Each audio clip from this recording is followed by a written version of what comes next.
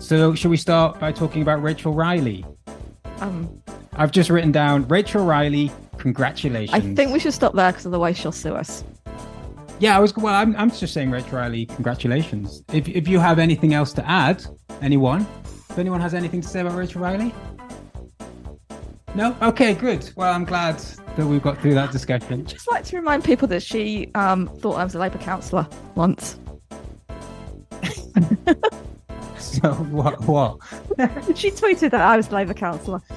I've never been a Labour councillor, so she doesn't really fact check. I think I can say that. Whoa. Sometimes she fact checks. I believe. Yeah, you're right. It was just like in a your one-off, opinion, like she little doesn't fact check. I love we live in a country where we can openly speak about people. That's a nice, healthy debate. Yeah, free speech. I think she's a free speech advocate, isn't she? Definitely. She liked the dog doing the Nazi salute. Did she? Do you not I'm know really this? I don't know. Did she like it? Yeah, she did. tweeted in support of the dog doing the Nazi salute. Yeah. This channel has no claims, makes no claims about Rachel Riley, whether she likes something or doesn't like anything. We're just saying congratulations to her for getting MBE. Well done. What does MBE stand for? Member of the British Empire. Which no longer exists. And was quite racist. But not Rachel Riley, she isn't. Just the British Empire was back in the day.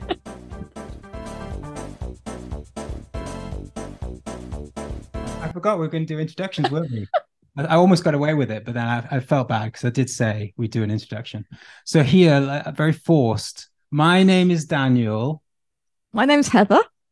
And my name's Claudia. Great. There. Now we've done. And this is Complaints on a Podcast. No one did that with me. No one did it with me. Left alone in the wilderness. Did it? We did the introduction. Great. All right. Right. On. Yes. All right. Today we're going to talk about conspiracies. We're talking about not right-wing conspiracies, not left-wing conspiracies, but centrist conspiracies, right? That's the idea. Yeah. And the reason we're going to do this is because, well, basically no one ever talks about them for the most part, and they're everywhere. They're rife.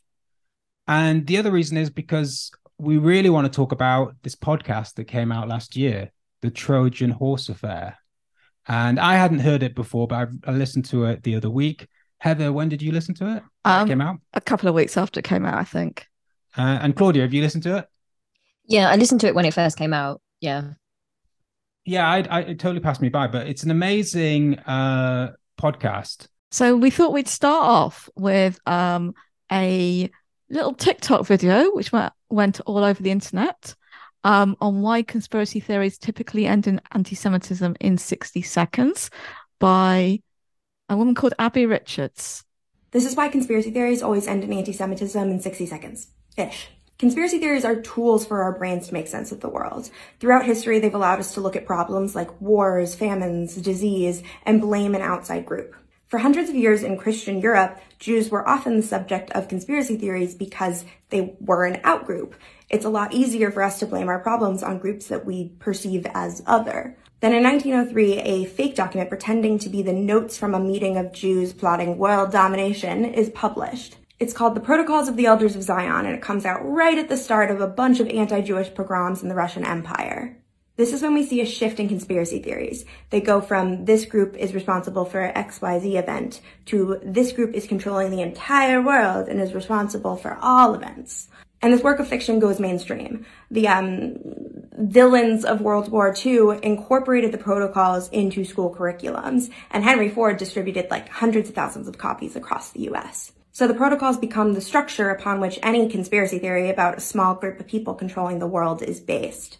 Illuminati, lizard people, deep state, it doesn't really matter which conspiracy we're talking about because they're all built on the same hateful blueprint. Yeah, so we added that video because basically it sort of has the same sort of structure as the conspiracy we're going to go into, but it says that all conspiracies lead back to anti-Semitism, except this one, which is why it's not a conspiracy, right? But yeah, but it's really weird when she does Illuminati, lizard people and deep state. Because, believing that there's some kind of permanent government that maybe murdered JFK or set up stay behind organizations across Europe after the Second World War, that's exactly the same as believing in lizard people, right? This is just insane. I mean, it's just really kind of this is the problem with anti-conspiracy theory stuff, because it stops us, like, it puts the truth and people who want to find out what's going on in the world on a par with people who believe fantasies. Well, yeah, it allows basically the establishment to control the narrative, right? Because if they don't release the information, if it's just done through either sort of investigative journalism or just speculation because the official narrative makes no sense, then it's a conspiracy theory. Can't possibly be true. And then maybe later on the CIA released some documents that show, oh, maybe that bit was true, but no more of it's true, only the bit that we released. Yes. Yeah, so they can totally control how far the narrative goes. But yeah, as I say, I quite like it also because they talk about the protocols of Zionism, right? Protocols of the Elders of Zion. Elders of Zion. I like, the elders, because they know what got the authority, right? Yeah, there's like this weird sort of book, comes out of nowhere. No one cares where it comes from. But once they've got it, it's like, oh, this is gold. And now we can like build a conspiracy off this. And that's exactly what happens in the Trojan Horse affair. So I looked up Abby Richards and what she's up to, and she came up with a conspiracy pyramid. So that's her kind of thing. So she organizes conspiracies into things that are harmless and kind of ridiculous, and then she kind of works her way up. And I kind of liked what she was doing until she got kind of to the top of the pyramid, because she got to a point of the pyramid which she labeled the rejection of authority section of the pyramid. And in the way she was describing it, the rejection of authority made something sound more crazy or implausible in her pyramid. And that was just really interesting to me, the wording rejection of authority, because surely it depends who the authority is and how trustworthy that authority is. I mean, I was thinking, like, for example, like when we look at like the Iraq War, for example, the idea of a rejection of authority. Well, at the time, the authority was like Tony Blair, and we weren't told the truth about that. So by that logic that she goes by, now that makes things that we now know to be true, it makes them completely ludicrous. It basically means you have to be deferential to authority. And to me, that's where her theory falls apart. But that's because her theory is essentially to shore up authority, right? That's its purpose. So she is a summer fellow or something for the Rand Corporation, who are a military industrial complex think tank. And I mean, it's very hard to get any information on the Rand Corporation. I tried Googling them. They seem to have bought Google, because every time you try and Google anything about the Rand Corporation, the first 20 or 30 references are just to Rand stuff. So they control their own narrative. But the other thing about Tony Blair is that, of course, we went to war in Iraq based on a centrist conspiracy theory that there were weapons of mass destruction. Tony Blair pushed the conspiracy theory. So respect for authority would have been listening to that conspiracy theory. So none of that makes sense. Yeah, absolutely. Sorry, go on. I was going to say, and beyond rejection of authority, that's when there's one tier above in her pyramid, and it's the anti-Semitic point of no return. And everything above it, she states everything above that is inherently anti-Semitic and everything connects. And a lot of the things do make sense and are anti-Semitic. Like, a lot of like Pizzagate, QAnon, they do all connect to the protocols of the Elders of Zion. Yeah. But it doesn't make complete sense, because it's kind of her basis for this is that if you believe that there is an elite group of people who are controlling things or influencing things at the top, that makes it inherently anti-Semitic. But that implies that you think that group of people are Jews. So what happens if you're anti-imperialist, if you're anti-capitalist, and you do believe there's a group of elites that have a lot of power and are protecting their own interests? Her logic doesn't make sense, because apparently everything's anti-Semitic if you question the idea there's elites. So it puts the left in a really bad situation. Yeah. It also bleeds into this idea that if you have a centrist conspiracy, like conspiracy theory at the time, that there were no weapons of mass destruction, and that the reason they were going into Iraq were for some nefarious, economic reasons, or possibly, military control of the area and stuff, all of that kind of thing. If you were saying that at the time, because that wasn't the centrist position, it was a conspiracy theory and it can be dismissed. When it comes out that was partly true, if not entirely true, that's because it's come out through the centrist mediascape. So it's like, oh, well, we investigated it later and we found this to be the case. Almost as if it's a separate thing that happened. There were some people at the time on the left who thought that, but they were idiots and conspiracy theorists. We later did find that out to be the case, but that's just a coincidence. That's just how it goes. And I mean, similar here, although we're going to go into talking about the Trojan horse fair now. That is still something that very much the initial conspiracy theory line is still held very strongly by the media in this country. You can see it by the reaction to the podcast when it came out. So to an American podcast maker, what's his name? Brian Reed. Yeah, it's a New York Times podcast. New York Times, yeah. So he, very much outside of the whole thing, was kind of brought in by someone very much at the center of it, someone who lived in the community, a British guy, Saeed. What's his name? Hamas Saeed? Is he from Birmingham? Yeah. Oh, Yeah, he lived in the area. Right.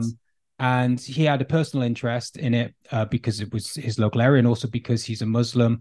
And the entire sort of big Trojan horse fair is about a conspiracy of Islamism. Yeah.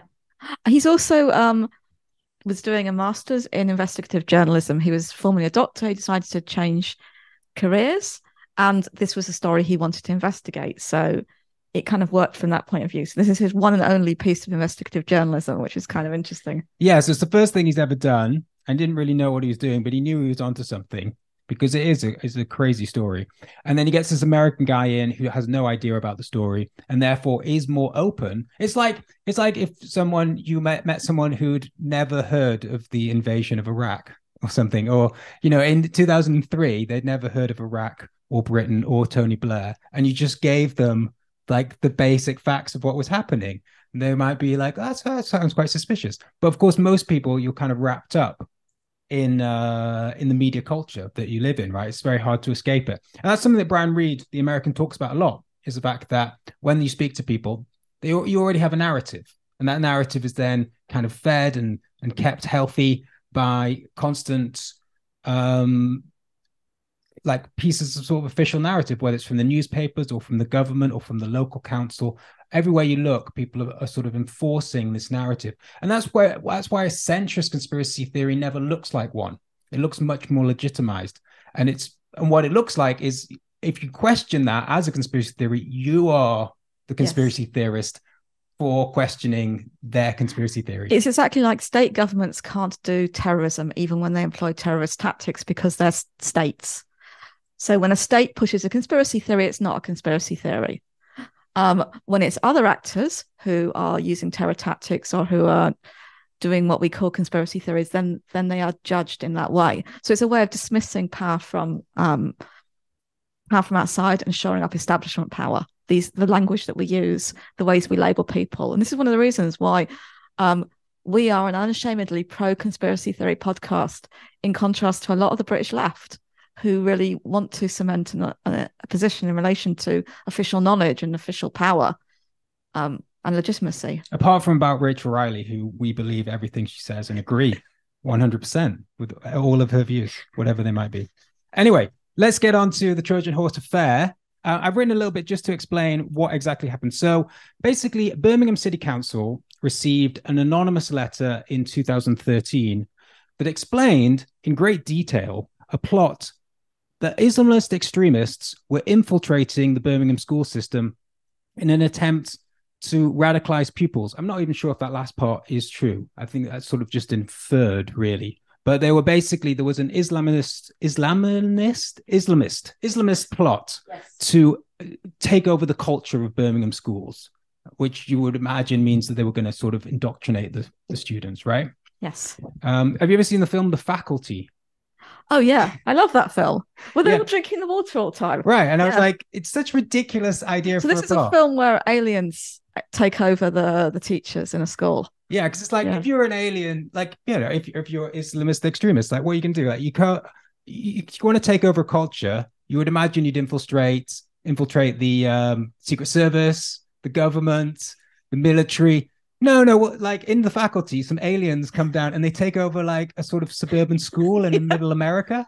Yeah, that's where you start the attack from. And it's basically the same thing, right? With the Trojan horse fair. It's like, oh, you're going to take over the school system of Birmingham. Oh God, that's scary. Anyway, so but apparently that was the plan. Well, it's all part of a global agenda. So we have to see the Birmingham. If you buy into this, it's a top-down, down top conspiracy theory. This is part of a global Islamist agenda, which is people are just doing grassroots work, like they're becoming governors in Birmingham schools.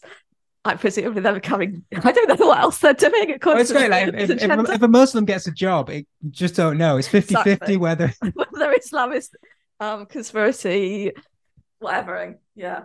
So anyway, what happens is, so the letter talks about this conspiracy, and it revolves around this guy called Tahir Alam, who was at the time chairman of Parkview Trust, which was a trust which ran three. Chairman, because it's actually say chair of the governance.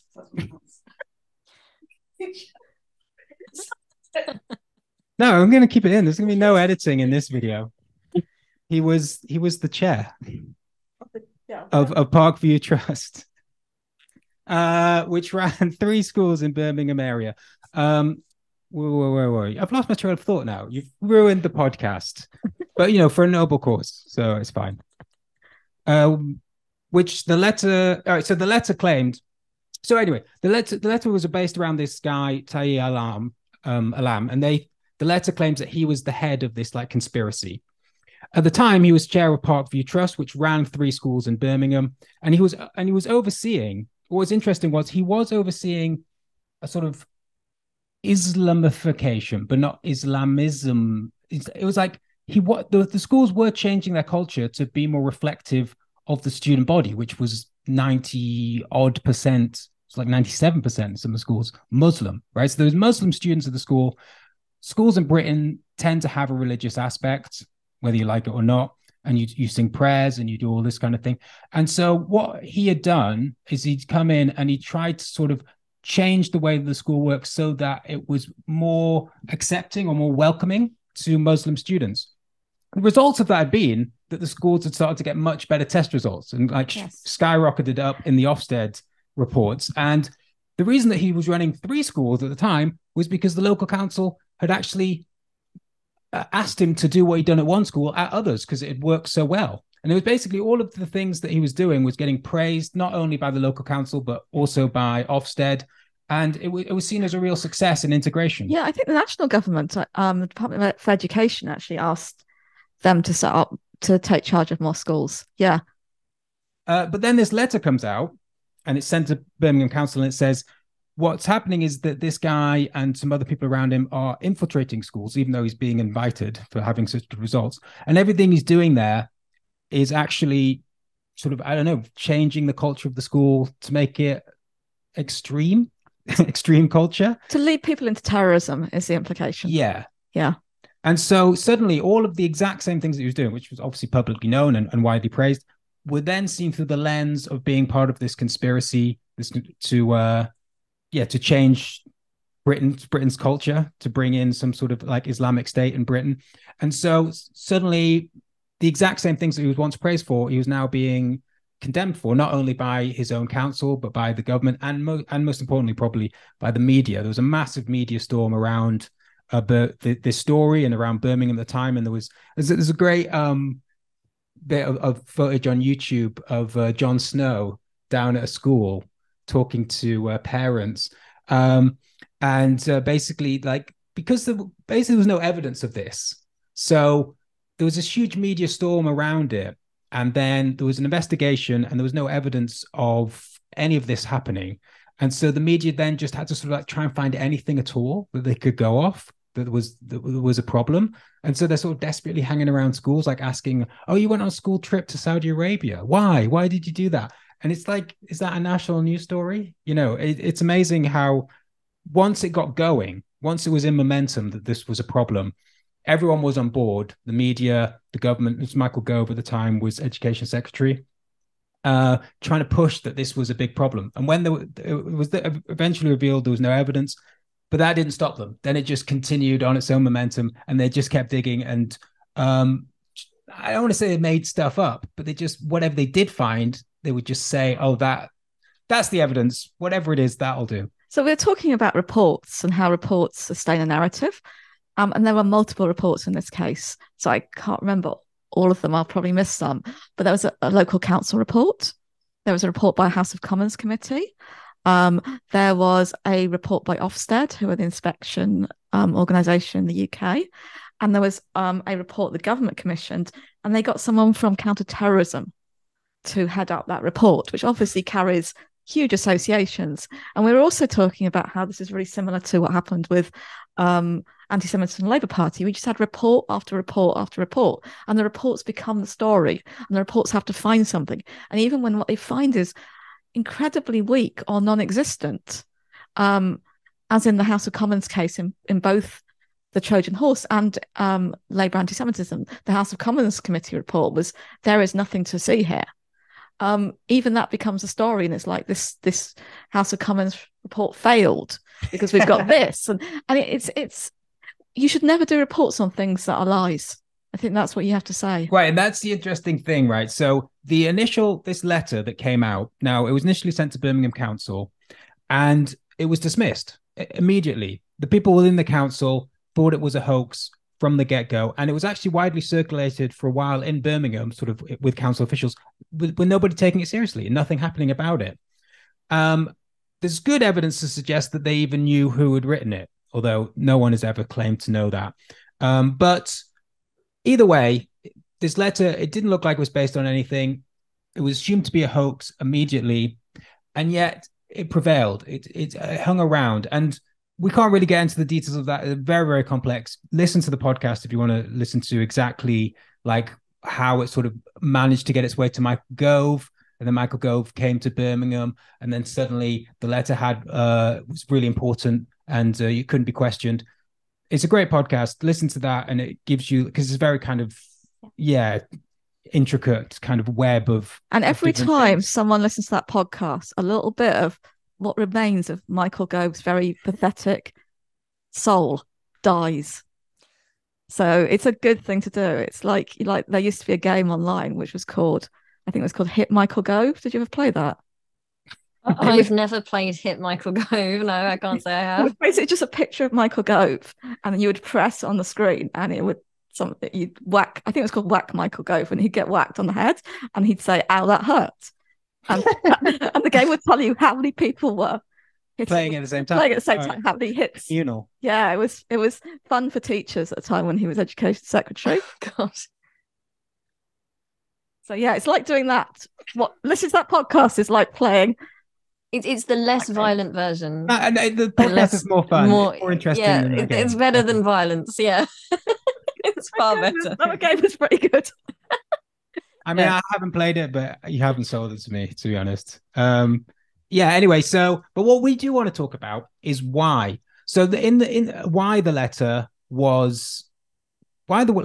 persisted, why it was taken seriously, because they do ask that in the podcast, but they never really come up with any reasons how it became this big deal. Not how, but why? Like, because it was seen as a hoax, and it obviously was a big furore for everyone involved. It was a big faff. They had to do all of these, as you say, all these investigations, all these reports. It was a big scandal for the government.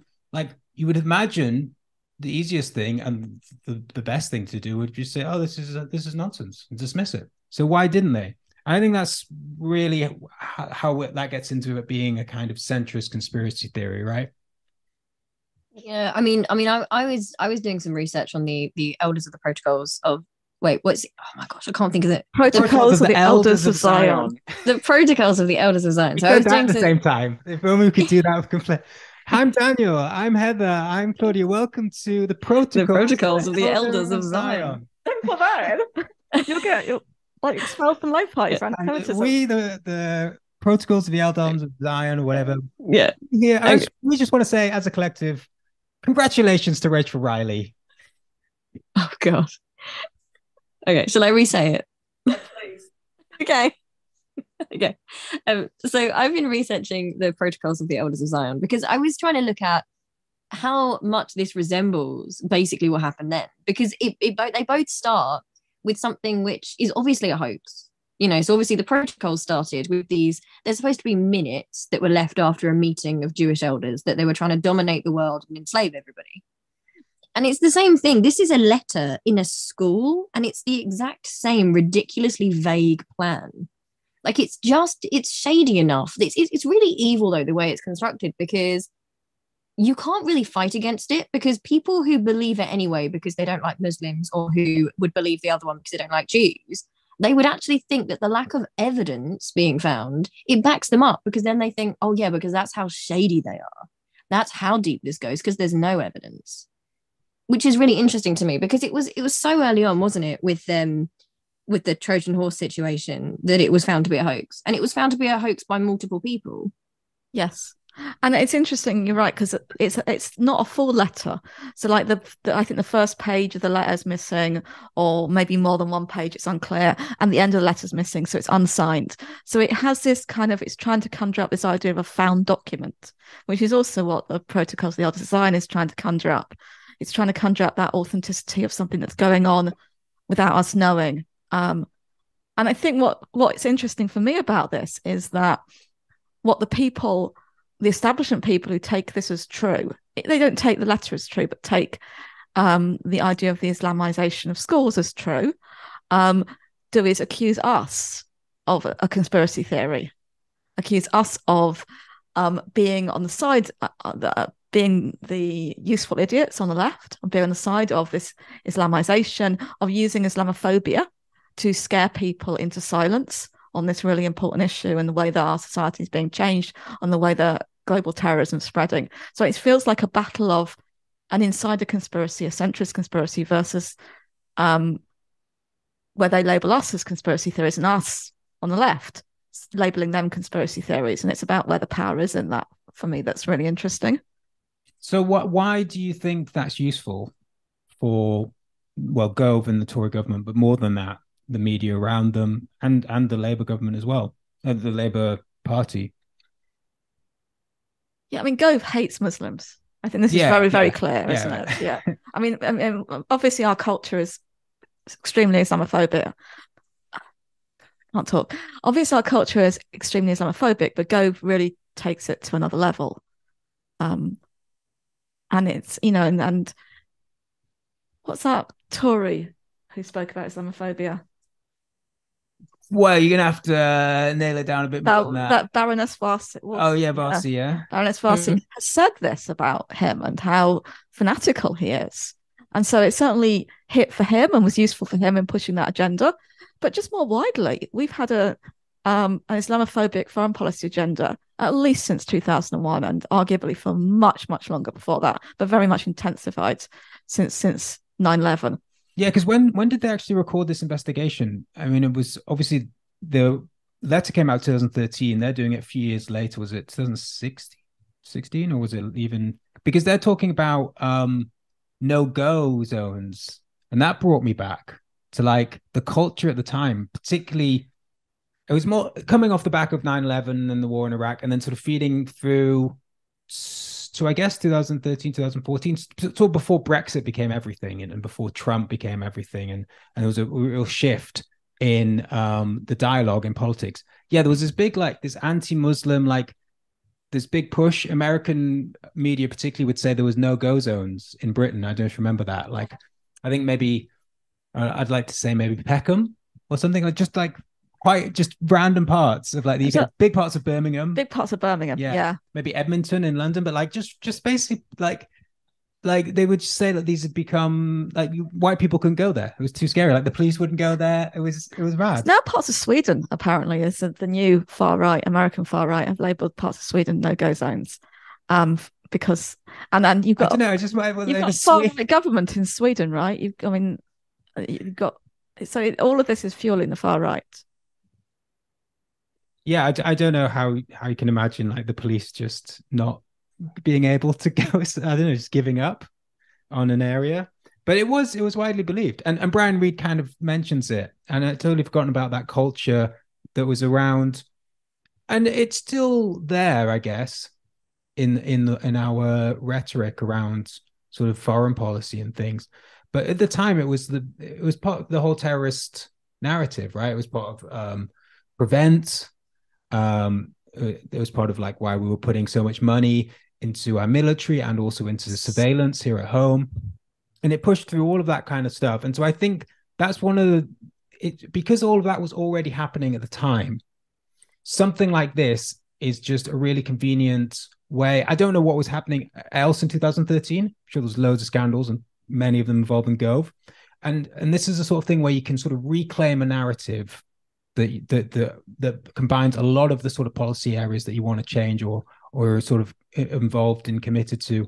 And so you latch on to little things like this, and then you can say, okay, well, here's something, and let's have a big media storm about this, and that will reinforce everything we've been doing for the last 10 years. And then, hopefully something else will come along. And you kind of go from one thing to the next. And yeah, I really want, obviously, we're going to get around to talking about Labour anti-Semitism, but it's exactly the same. Yeah, it's the idea, isn't it, of the enemy within infiltrating. It's the same. There's so many parallels with the protocols of the Elders of Zion. I mean, if we look at when that all kicked off and when that started, they just had like a massive influenza outbreak. You were having Jewish people blamed for simultaneously capitalism and communism because some of the Bolshevik leaders had Jewish ancestry. But the idea was that they were seen as like an other, that if they assimilated in, they were seen to be sneaky. If they stayed in their own groups, they were seen to be outsiders.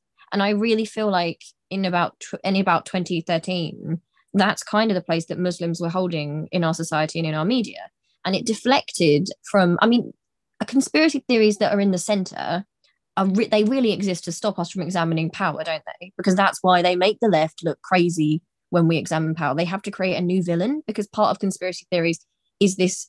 It's to stop you from looking at the actual nuance and the evidence involved. So it's so much easier for them if things are failing, for the Tories to say, well, the reason we're failing is because we've got this infiltrating group, but don't worry, we're trying to sort them out. But anything that's gone wrong, don't blame us for the poverty. Like, it's because Muslims are infiltrating, like Islamists are infiltrating us. Yeah. I mean, one of the things which I kind of got into following up from this is Michael Gove, obviously, like I say, really did not like that podcast, really hates the podcast, and has put a lot of work into trying to take back the narrative. I think it's really interesting when the left gets slagged off, isn't it, for saying, oh, we during the Corbyn period, we changed the narrative. And it's like, you don't want to change the narrative, you want to get power. And the right really understand that narratives are power. The whole of this report that was done by Michael Gove's think tank, the Policy Exchange, is about controlling the narrative. So in Michael Gove's introduction, he says that the notion that events in Birmingham had nothing to do with extremism is as dangerous as it is false, since it conceals an ugly truth that too many prefer not to acknowledge. We have a problem in Britain with Islamist ideology and its adherents, who seek to impose their intolerant values on Muslim communities, including children, always about children seen as violent, through non-violent means. It's very dodgy how he makes non-violent means sound sinister, right, and dangerous, including the capture of important institutions such as schools. And this is a well-organised campaign that seeks to undermine our counter-extremism work. And Prevent strategy, I think they're worried that the Prevent strategy will get questioned because of the damage it does, because of how racist it is. And they worry that this podcast will shift things. They actually do a really interesting and disturbing thing where they list all the tweets that got something like more than 5 retweets about this podcast. And they put the name of the person, the reference to the tweet, and whether it was positive or negative, because they're so disturbed at the fact that very few of the tweets were challenging this podcast. My tweet's in there. I'm very proud of that, one of my tweets. So yeah, well, we can talk about the reaction to this podcast because, as we say, yeah, it's obviously we've got both people involved. One of them who was from the area, was skeptical of the story, being someone who lived in that area and didn't see it making sense. The other person being a total outsider from the US, coming into it and just hearing it from the outside perspective and seeing it doesn't make sense that way. And obviously, when you listen to the podcast, it doesn't make sense. When you look into anything about this letter, or like, as I say, just the idea of like taking over schools, it just doesn't like have any kind of like, what is that going to achieve? Even if it was, like as a very idea of a plot, it's ridiculous. The fact that the letter, all of the stuff about hoax, the only way it makes sense is if you're inside of this kind of bubble, which you're being bombarded with information that don't even worry about whether the letter is a hoax or not. It also only makes sense if you're racist, because obviously there are Jewish schools, there are Christian schools. When you look at the description they give in this evil policy exchange report document about Islamization, it sounds like exactly what any religious group would do, any identity group would do. So it says, for example, one of the purposes of Islamization is for Muslim students to be able to distinguish themselves from others and feel proud of this distinction and be anxious to preserve it. I mean, if you bring up your child as Christian, Jewish, Hindu, if you bring up your child as socialist, if you bring up a child with any kind of identity, you're anxious for them to feel proud of that identity. And you have to be really, really racist and to have a culture that is bitterly Islamophobic to present things which are entirely innocent for other groups to do and entirely defended for other groups to do and supported for other groups to do as a conspiracy to transform the world. Yeah, I think that the idea of the culture. Sorry, Claudia, you want to go on? I was just going to say, no, absolutely. I mean, in Christian schools and Church of England schools, I mean, I grew up atheist, although I'm a Christian now, and we would get told off we didn't pray. We had to pray, and we were told if we didn't, then we were naughty or something. We had to sing all the carols. We had to do all that. It's just so interesting, isn't it? It is right. You're right, Heather. It's completely about where the power lies. Because if you turn it round and you just say, this is a majority Muslim area, this is their culture, but suddenly that's a terrifying thing. But it's not scary when we do that in Church of England schools. It just doesn't make any sense.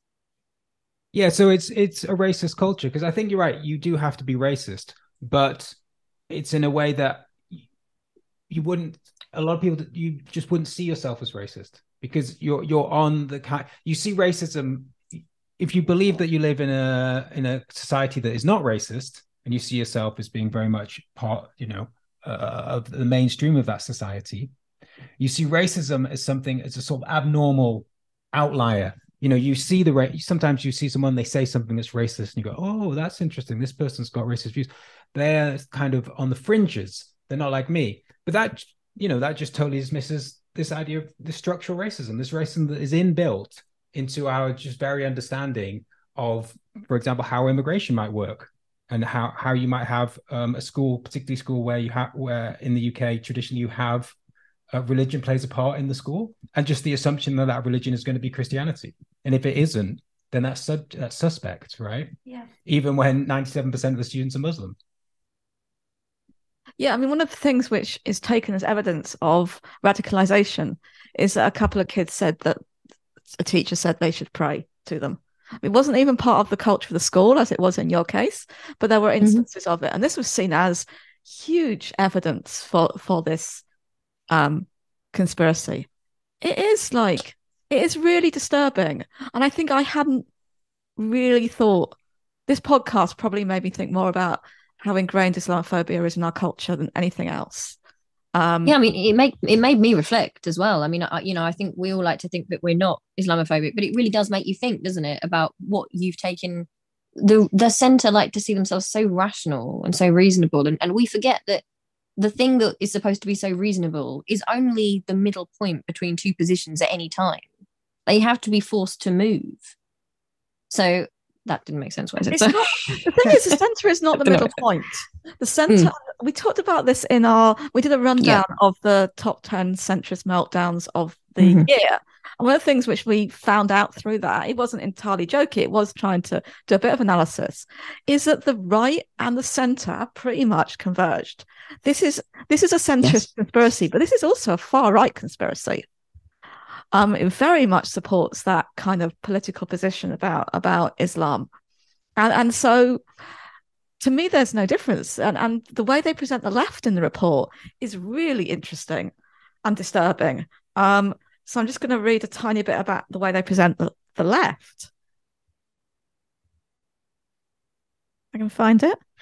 Okay. Of all the relationships that Islamist organizations have nurtured in Western liberal democracies, it is perhaps that with sections of the far left I'm getting feedback. You should be able to hear yourself a bit, yeah. No, but I'm not. I'm getting like a weird sound in my ears. Oh. Okay, should I not worry about it? I won't worry about it. It's gone. Okay. Of all the relationships that Islamist organizations have nurtured in Western liberal democracies, it's perhaps that with sections of the far left which gives the best rate of return for what can only be described as a minimal investment. The revolutionary left, in particular, asks few, if any, hard questions of Islamist actors, whilst appearing happy to replicate arguments about Islamophobia in virtually every arena they are raised. So the representation of the left here is as people who are just tricked by Islamist organizations. They are nurturing relationships with us, deceiving us. They're benefiting from it. They're getting a rate of return. They put very little effort in, they get loads back from us. And it's a horrific representation of both the left and of Muslim organizations. They don't talk about Muslim organizations as much as they seem to talk about Islamist organizations. So all these organizations are somehow in this conspiracy, and that labeling of them does that. I found just something I found when I was researching this, something that the report claimed to find in the school was a terrorist video, like a recruitment terrorist video. And it turns out that it was actually part of a BBC documentary, and it was being used to be an instruction on anti-crime and prevention. And it had actually been recommended by the police department themselves. That was then used to, it was just insane. You know, I couldn't believe how bad this was. I did some extra research for this, and it's just completely ridiculous, isn't it? I wouldn't have believed how ridiculous it was until living through the anti-Semitism crisis in the Labour Party. But yeah, the idea that you have an investigation into something where there's no evidence to begin with, and basically there's huge political pressure to justify having the investigation. Whatever you find, whatever information you find, a CD that's got a BBC documentary on it, you try and link it. You try and link anything that's there, and you see that with the anti-Semitism thing with Corbyn. You know, all of the stuff that came out about Corbyn were all stuff that had been on public record for years. It was all just sort of part of what he did as a left-wing MP, as a sort of ambassador for the left wing of the Labour Party and for sort of left-wing international politics. And then just anything that he ever went to or did was then just sort of presented, you know, whether it was in the way that it was framed or in the way that it was a part, they take one part of something he said and leave out the other. Whatever, how they did it, they would frame it as this sort of building up of this life of extreme anti-Semitism that he'd been living, you know, despite being a sort of well-liked Labour MP for decades, you know, completely under the radar of like all of the right-wing press, which you think would be totally all over that, but weren't apparently. Anyway, yeah, so I wasn't so surprised, but it's depressing nonetheless. How are we doing for time? I don't know. It's 3:30ish. So we didn't start until about after 2:30. Yeah, we started late. Yeah, so we're not on an hour yet. All right. So this can be a short one if we want, but I think it might be interesting to talk a little bit more about the anti-Semitism thing, because they do seem to be coming from very similar places. In the sense that both I was going to say a particular TV presenter's name, but I won't. Don't. You meant John Noakes, right? Yeah, I don't even know who that is, but yeah, his name came into my head for some reason. He used to present Blue Peter back in the day. Who did he? John Noakes was one with the dog, Shep. Oh, that's very old. Yeah, that's my generation, Blue Peter. I'm very old. Thank you. So yeah, they seem to be coming from similar places, because in a sense, both of those, both the scare around Islamization and the scare around anti-Semitism support the foreign policy agenda of the establishment, right? I mean, we understand that a lot of the way in which anti-Semitism has been weaponized is to defend an ethno-state in Israel, an ethno-state which is very oppressive of Muslims. And we can see kind of similar dynamics playing out in India now in terms of the development of an ethno-state there and the way they're attacking particularly Muslims, but also other religious groups. And so, and there's talk about Hindu phobia in relation to that. So I think we're going to see that used very much to shore up a foreign policy agenda. So these system it's not anti-racism which is uniting these things. It's supporting a racist foreign policy agenda which is uniting these things. And concern about anti-Semitism, concern about Islamophobia, concern about Hinduphobia are only engaged so far as they support that agenda. And Islamophobia clearly attacking that and taking on that doesn't support that agenda. And that's why that is, I think, the main form of one of the main forms of discrimination that we have globally now. Yeah, definitely. I mean, Heather, something you found as well, which I was looking into, was from the Journal of Social Philosophy about conspiracy theories, and the idea that conspiracy theories themselves are quite neutral. The idea of a conspiracy, you can get centrist conspiracy theories, far right, and there's a few quotes that I just thought were really interesting.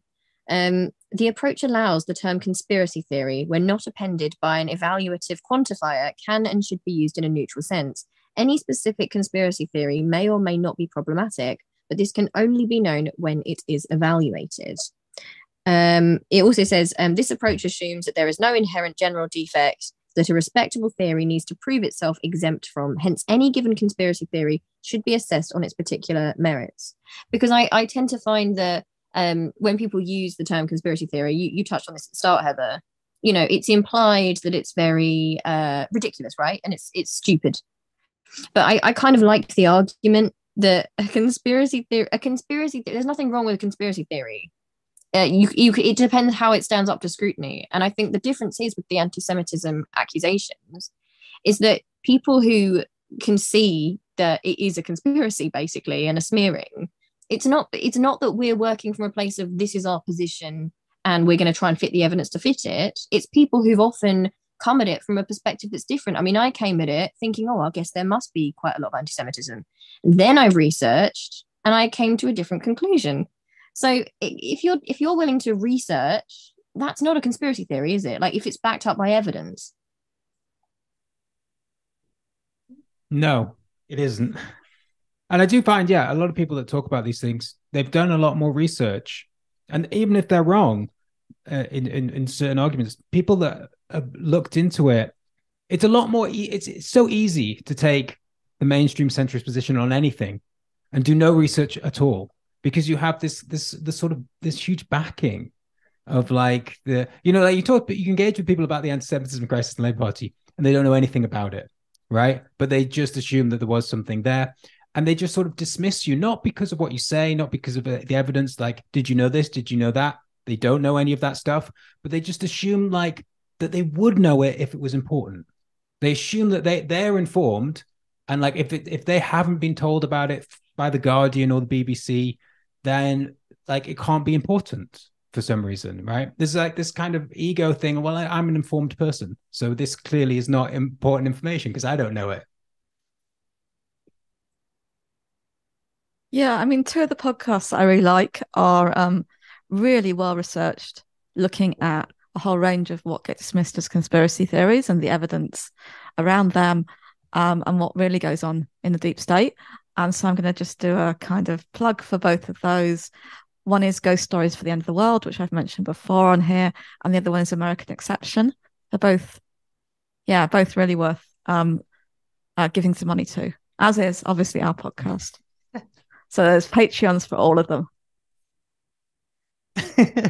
Don't mention the patrons of the other. But they're really happy. They've got loads of money and they're really happy working for free. In fact, they've got so much money, they're trying to get rid of it. But we do genuinely need your money. That's the difference. Having said that, we have got new sound. I don't know if you noticed.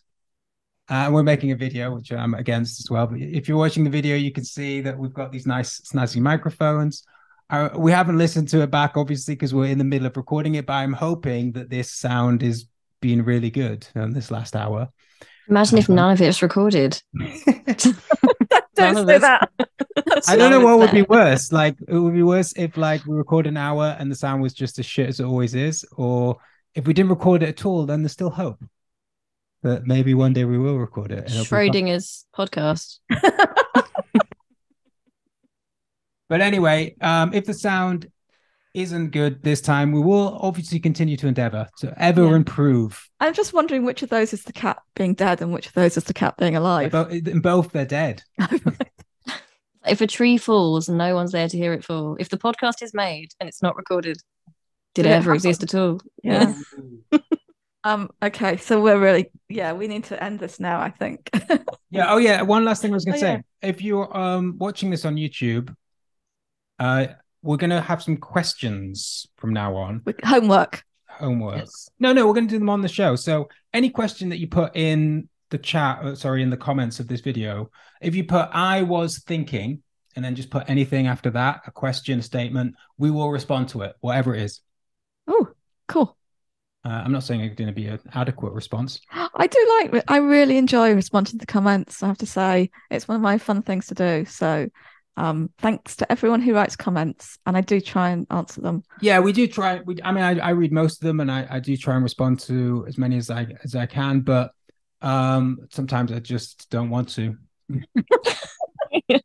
No, I would say sometimes the comments are not very nice and they hurt my feelings, and so I can't respond to them. But if you put anything after "I was thinking," if you write that and then you write something, I know that you want us to read it out in the next show. If we get loads, then we'll do it over a number of shows, but we will get through them all.